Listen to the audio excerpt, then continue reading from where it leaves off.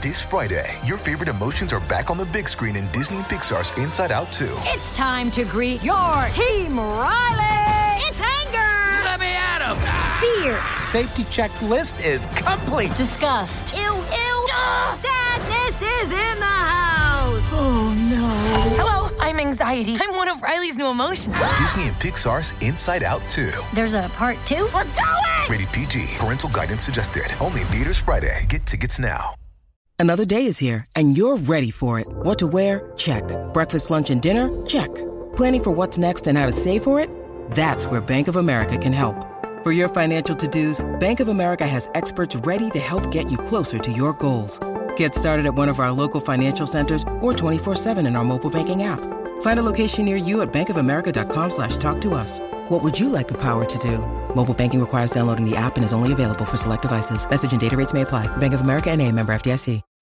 When you need mealtime inspiration, it's worth shopping Kroger, where you'll find over 30,000 mouth-watering choices that excite your inner foodie. And no matter what tasty choice you make, you'll enjoy our everyday low prices, plus extra ways to save, like digital coupons worth over $600 each week. You can also save up to $1 off per gallon at the pump with fuel points. More savings and more inspiring flavors make shopping Kroger worth it every time. Kroger, fresh for everyone. Fuel restrictions apply. This episode is brought to you by Shopify. Whether you're selling a little or a lot, Shopify helps you do your thing, however you cha-ching. From the launch your online shop stage, all the way to the we just hit 1 million orders stage. No matter what stage you're in, Shopify's there to help you grow. Sign up for a $1 per month trial period at shopify.com/special offer, all lowercase. That's shopify.com/special offer.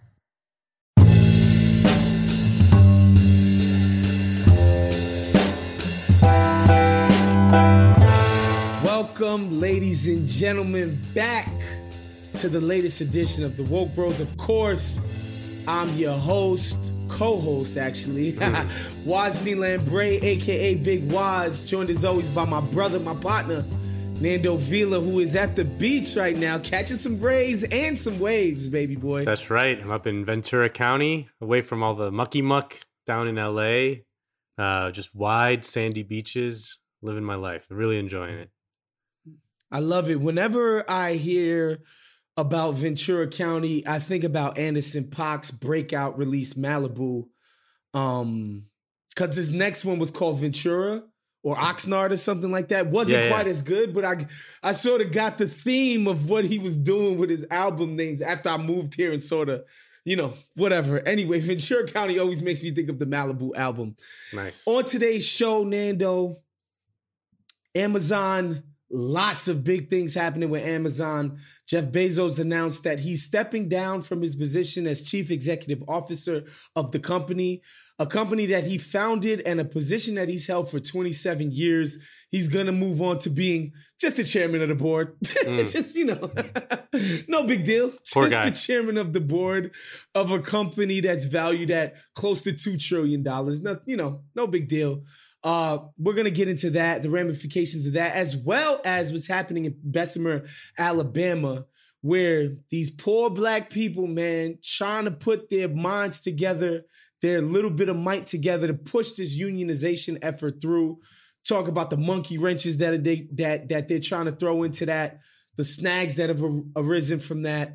Again, we told you about this a few weeks ago. It's a big deal because it would mean everything for literally hundreds of thousands of workers. But first, man, we got to start with the number one topic in America. Donald Trump's impeachment trial. No, I'm just kidding. Nobody gives a shit about that. Nobody gives a fuck about that. The freaking stimulus, man. It seems like Joe Biden is dead set on passing $2 trillion of stimulus. Yeah. We saw Sinema and Manchin sort of dilly-dallying. The Dems, surprisingly, no, you know what isn't surprisingly though, Nando? Groups that work outside of the Democratic Party going out and buying ads in Arizona, in West Virginia, to try to put pressure on those politicians. Yes, Kamala Harris made her rounds in West Virginia and definitely, and in an official capacity, trying to make the case for this $2 trillion stimulus bill. But I think it's different when these outside organizations start being like, no, we're going to try to put our fingers on the scale of this as well. And we seen it. Joe Manchin coming out, changing his tune, talking about, look, man, if it's got to be $2 trillion, then it's got to be. But, we want to pass something more targeted. That's the new word that's the new buzzword, man, Joe. More targeted efforts in the stimulus. I think it's just interesting to watch how quickly the tune has changed. Last week, we were definitely a little bit more dejected by some of the rhetoric coming out of these conservative Dems, but you see what happens when people apply pressure and actually stump for something. Yeah. You could change people's tunes. Yeah. No, and I think that, to his credit, I mean, it seems like Biden is doing. He's dead set. Yeah, he's playing the role because, I mean, I think the combination, someone like Joe Manchin, like the combination of like the outside pressure groups plus the president of the United States, like in his own party, like telling him the bully puppy. Yeah, it does have an effect. I mean, this is like what Obama never really did, right? I mean, he did not want to strong arm his senators in his own caucus. Biden has been in the Senate for a long time. Like he was in the Senate since the early 1970s through 2000. He might as well be a mascot, a living mascot, walking mascot for the Senate. This guy. And apparently, reportedly, he did tell Joe Manchin is like, listen, what do we want to do? Like what we did 8 years ago with the stimulus, in which we negotiated with the Republicans for 8 months, wasted all that time, whittled it down, and then they didn't vote for it anyway. And it's like, yeah, I mean that's the right thing to do. So Uncle Joe dispensing with the no malarkey. I mean, so it looks like they're going to try to pass it through something called budget reconciliation, which means that you don't need 60 votes to overcome the filibuster. You cannot filibuster this thing called budget reconciliation process. And you basically get one shot a year to do budget reconciliation. It's like you get one chance, it's like Eminem, it's like in 8 Mile. You only get one shot. Yeah. It's like, and his arms are heavy, knees weak, arms are ready, his mom is in his sweater already, mom's spaghetti. That's Joe Biden right now. Yeah, exactly. I mean, and it does seem like, listen, I have like a lot of issues with like liberal pundits and things like that, but it does seem like a lot of them, like Ezra Klein and E.J. Dionne and Ron Brownstein, like a lot of the sort of prominent liberal pundits have understood the urgency. They've learned the lessons of the Obama administration, which they understand the urgency to pass something big stimulus that will help the economy, will put money in people's pockets as a way to save the Democratic Party's chances in the midterms. And it looks like that has filtered through to Joe Biden because he is willing now to pass this through the whole thing through budget reconciliation. And in order to do that, they needed to first pass basically a resolution to get to budget reconciliation. And there was some doubts as to whether the Democrats would actually get all the 50 votes to do that. And they did. They passed it.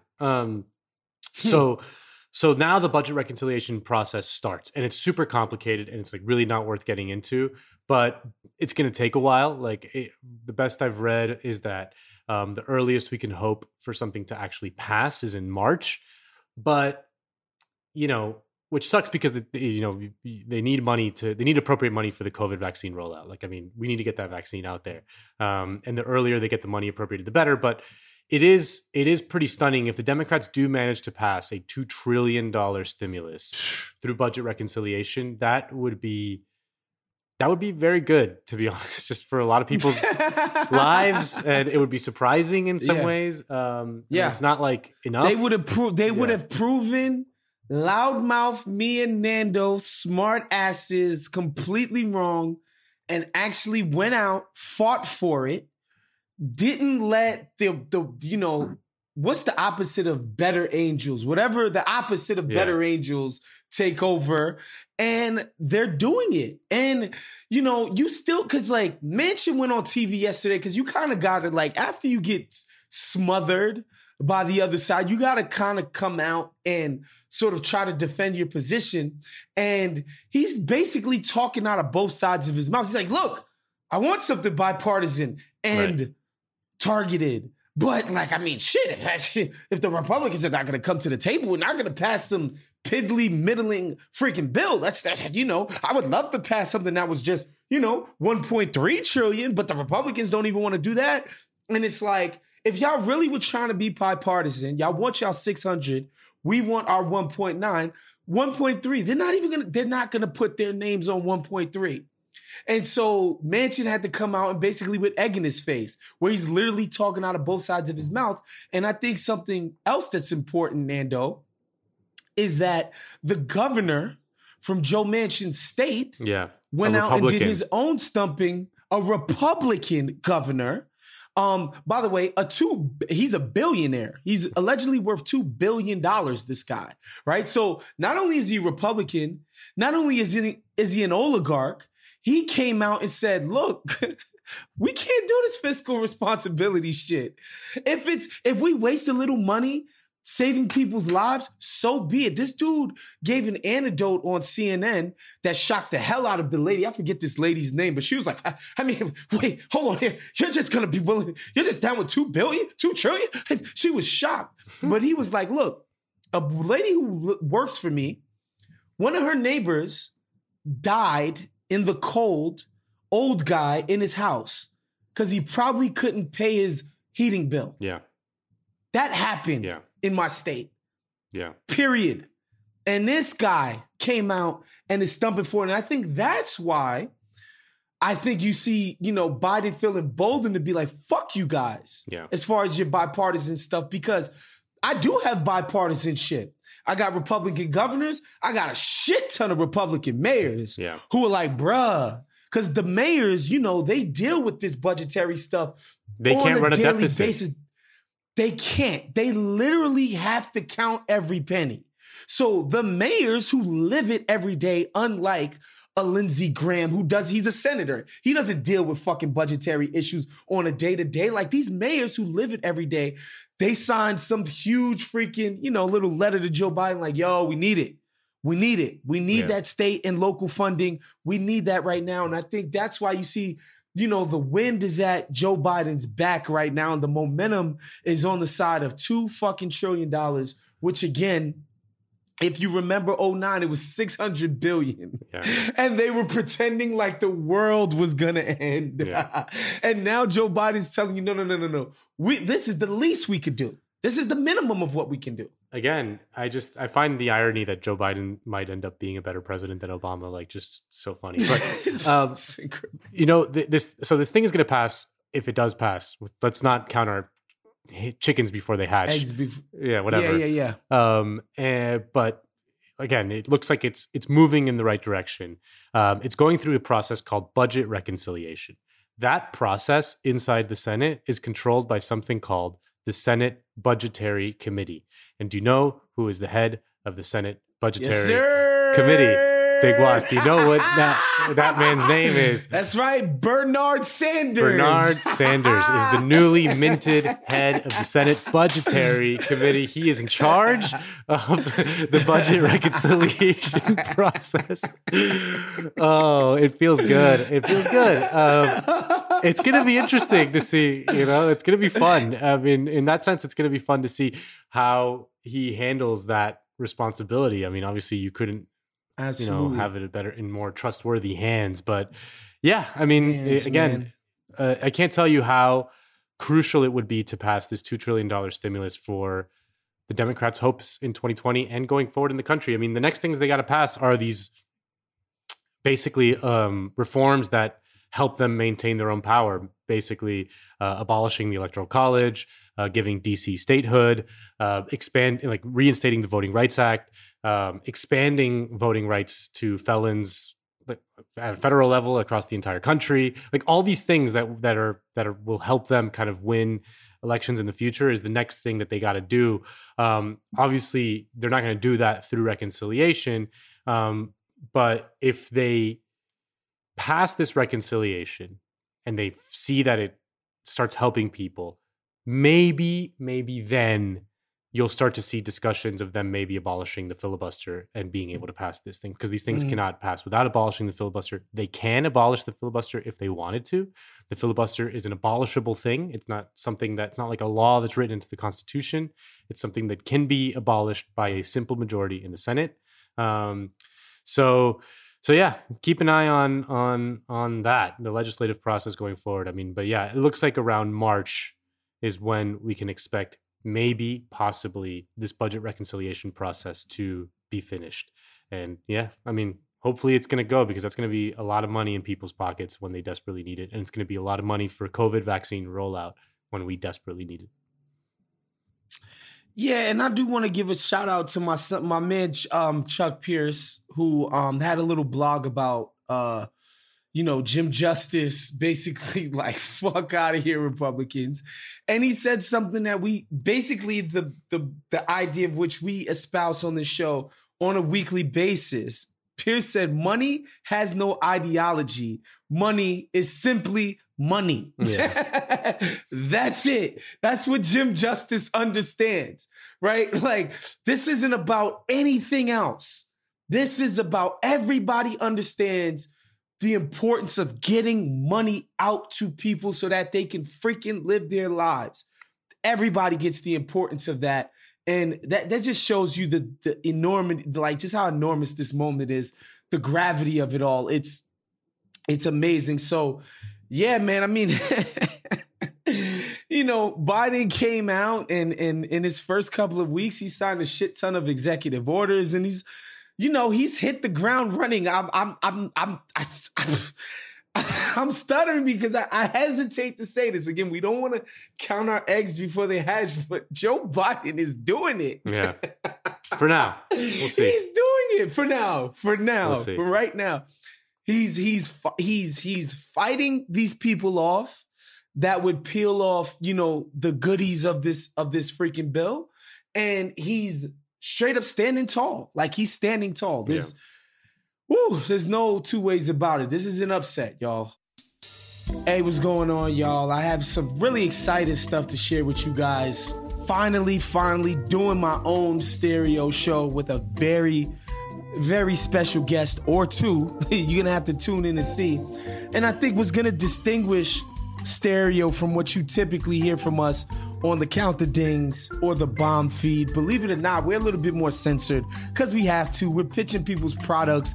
It's a little bit more public facing and offering when we generally do our own shows. But on stereo, when we go live, it's just gonna have to be a little bit spicier, man, a little bit more real talk, because it's gonna be a more intimate setting. You guys can send us questions, it's interactive. Whereas when you listen to Bomb, you just get it in your podcast feed and you listen to it. This is gonna be live, interactive experience. And that's my favorite thing to do, is to interact with our audience and feed off of you guys. So make sure you go to stereo.com/Big Waz.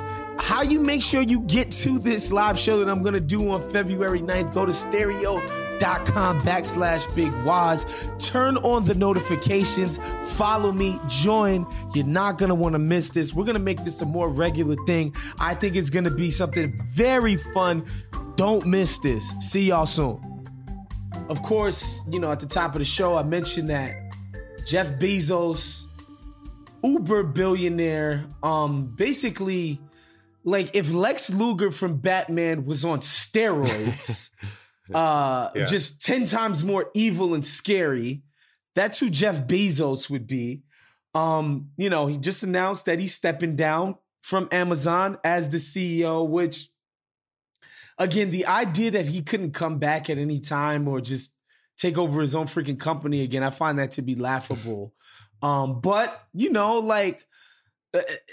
let's face it, the everyday stresses of being an oligarch in that hands-on type of way, right? Not in the, I write a check, I put pressure on bitch-ass politicians, not in that way, which he's still going to do.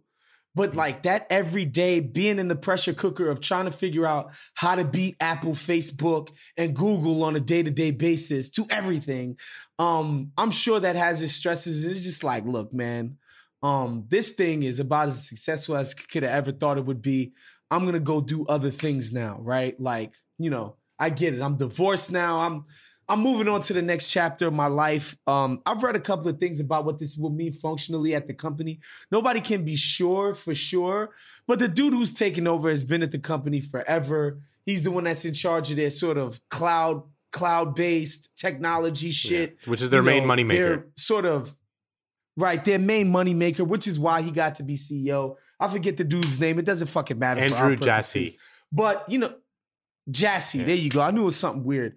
But Jeff Bezos is out, and this is right on the heels of the most serious unionization threat to Amazon in America since the company started 27 years ago in Bessemer, Alabama. Currently, Nando, this is so funny, man. Amazon is trying to make it the union vote an in-person vote. Oh, yeah. Like Amazon, of all companies, that just made a shit ton of money from people being at home because of the pandemic and how unsafe it is for people to be traveling and going to places in person is like, nah, fuck that. Y'all should have to come in. Like the irony is not lost on any of us. But yeah, they're gonna fight this tooth and nail. And Bezos has said in the past that, we don't see why Amazon needs to be unionized. Amazon is good money. I don't know why. Well, we don't need a middleman to talk to our employees. Blah blah blah blah blah blah blah. I'm curious to see how they handle this, Nando. Yeah, I mean, I couldn't help to think of the sort of dichotomy of that on the week that Jeff Bezos is stepping down as CEO, the workers at one of the poorest states in America, in one of the poorest places within that state, Bessemer, Alabama, Union Warehouse, are doing this unionization drive. Like literally, to me, maybe the most important story in America right now. Like, especially if you're anywhere on the left. I mean, outside of like, obviously, there's the big stuff happening in Washington, legislative process and all that stuff. But like you and I, we always talk about if you want progress in America, if you want social progress in any way, that comes with union power, period. End of the story. Yep. Without union power, there will be no meaningful social progress. You care about ending racism. You care about, making a more just world. That comes through labor power, period. It comes by threatening the profits of the system. And the only people that can do that are people who are in a labor union. So, Amazon, which to me is kind of the most iconic company of our era. It's hard to overstate how powerful Amazon is and its ability to essentially take over entire industries in a way that you could see a future if nothing changes and the trajectories kind of continue on the way that we're on right now. You could imagine a future kind of like that movie WALL-E, in which like we all kind of live in a world that was just dominated by a single company, a single private company like that. I don't know if you saw WALL-E, but it's all so. I've never seen it. See it. But I'll take your really word for it. But yeah, so Amazon. Mostly because of the strength of, everyone thinks about it as an online retailer, but like it really is this cloud services business that is the fuel behind their expansion, because it makes so much money that what they can do is target an industry that they want to take over, deficit finance, their entry into that industry using the profits from another sector of their business, and then basically undercut everyone in that industry, put them out of business, and then they control it. That's right. Just, and people need time and time again. People need to know that. Like, let's say you have a hammer business, and you start selling hammers on Amazon. Amazon notices that you are killing your competitors at hammers. They study how and why. Then they start a hammer business exactly like yours, sell it for half as much as you sell yours for, because they can afford to, because they make billions of dollars from their other business, start just basically killing you. They put their hammer at the top of every single hammer search for half the price, of course, start killing you. You start bleeding money, and they say either sell to us or die. And now they're the king of the hammer business. And they do that with every single freaking business. Like, whatever. That's how every monopoly operates. And boom. It's the opposite of free market competition and all of that shit. Like, it's literally a monopoly, and that's what they do. It's amazing. Yeah.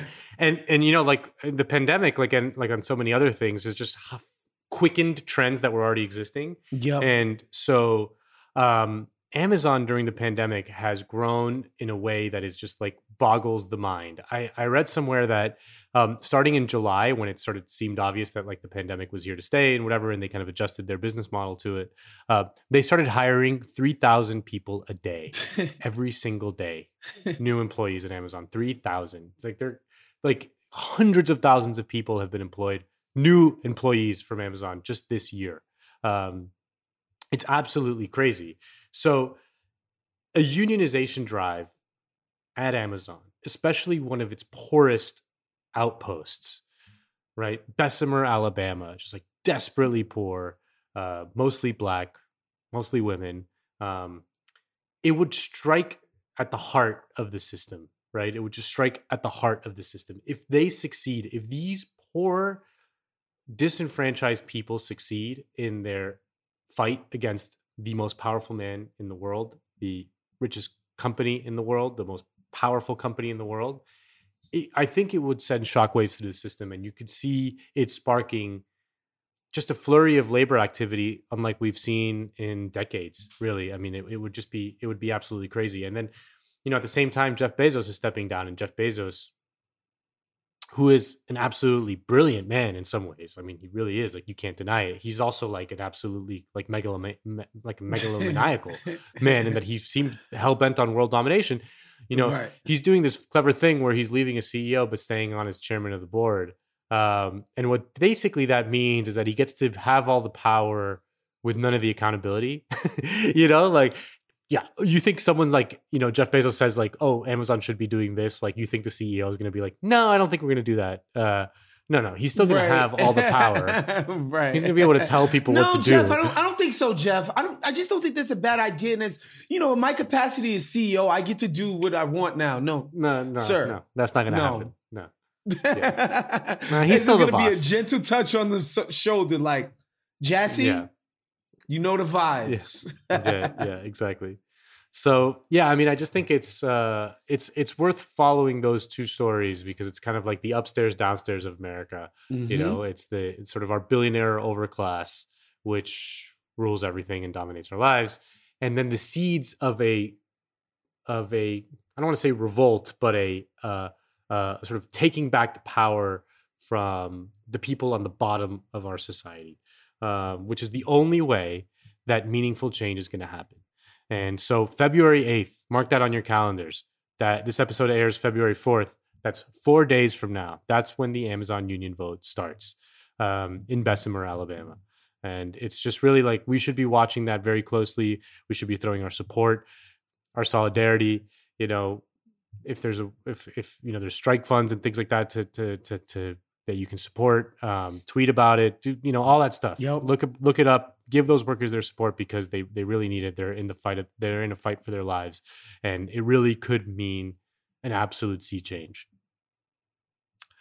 Yeah, man. Obviously there's no other way to put this. Again, you know, just to crystallize why we find this to be important, it's not like Amazon on their own, again, one of the richest companies ever on their own said, yo, these jobs, nobody should be working at our warehouse making less than 45, 55, 60 G's a year without health care, without a pension, retirement fund, without all of these things. If anybody can afford it, it's Amazon. And it's not like they said, this manpower that allows us to take over the world, let's reward them with quality jobs. They said, no, we don't have to. So why would we do that? That's it. And beyond the money, and it's the conditions inside those warehouses. I mean, I'm sure we have people. Forget about it. I'm sure we have people in the audience who work at an Amazon warehouse. they have like robots like monitoring your every movement, every second of your day is accounted for. There's been stories of workers wearing diapers on the job because they couldn't even like take off the few minutes it takes to go to the bathroom. Just really crazy things, very dystopian realities in which they treat their workers like machines, essentially, that they're tools rather than human beings. And that's what a union does. It helps you fight back against those conditions, beyond better pay, better benefits. It's also like, what kinds of conditions do you work under? I mean, you're spending, at least 8 hours a day on your job. That's a third of your life. You have 8 hours to work, 8 hours to sleep. You should be allowed to work safely. You should be allowed to, take sick pay. Take sick days, get workman's comp if you injure yourself on the job. Like, all of these things that, like, it's so obvious that a company that like Amazon should already be doing, right? And on another note, because Nando mentioned it briefly, but because we're not that type of pod, even though it's in the name, this is when you use your woke fucking rhetoric. Yeah. Like, these are poor Black people, mainly women, who work their asses off, okay? Who are being exploited and taken advantage of in a ridiculous way.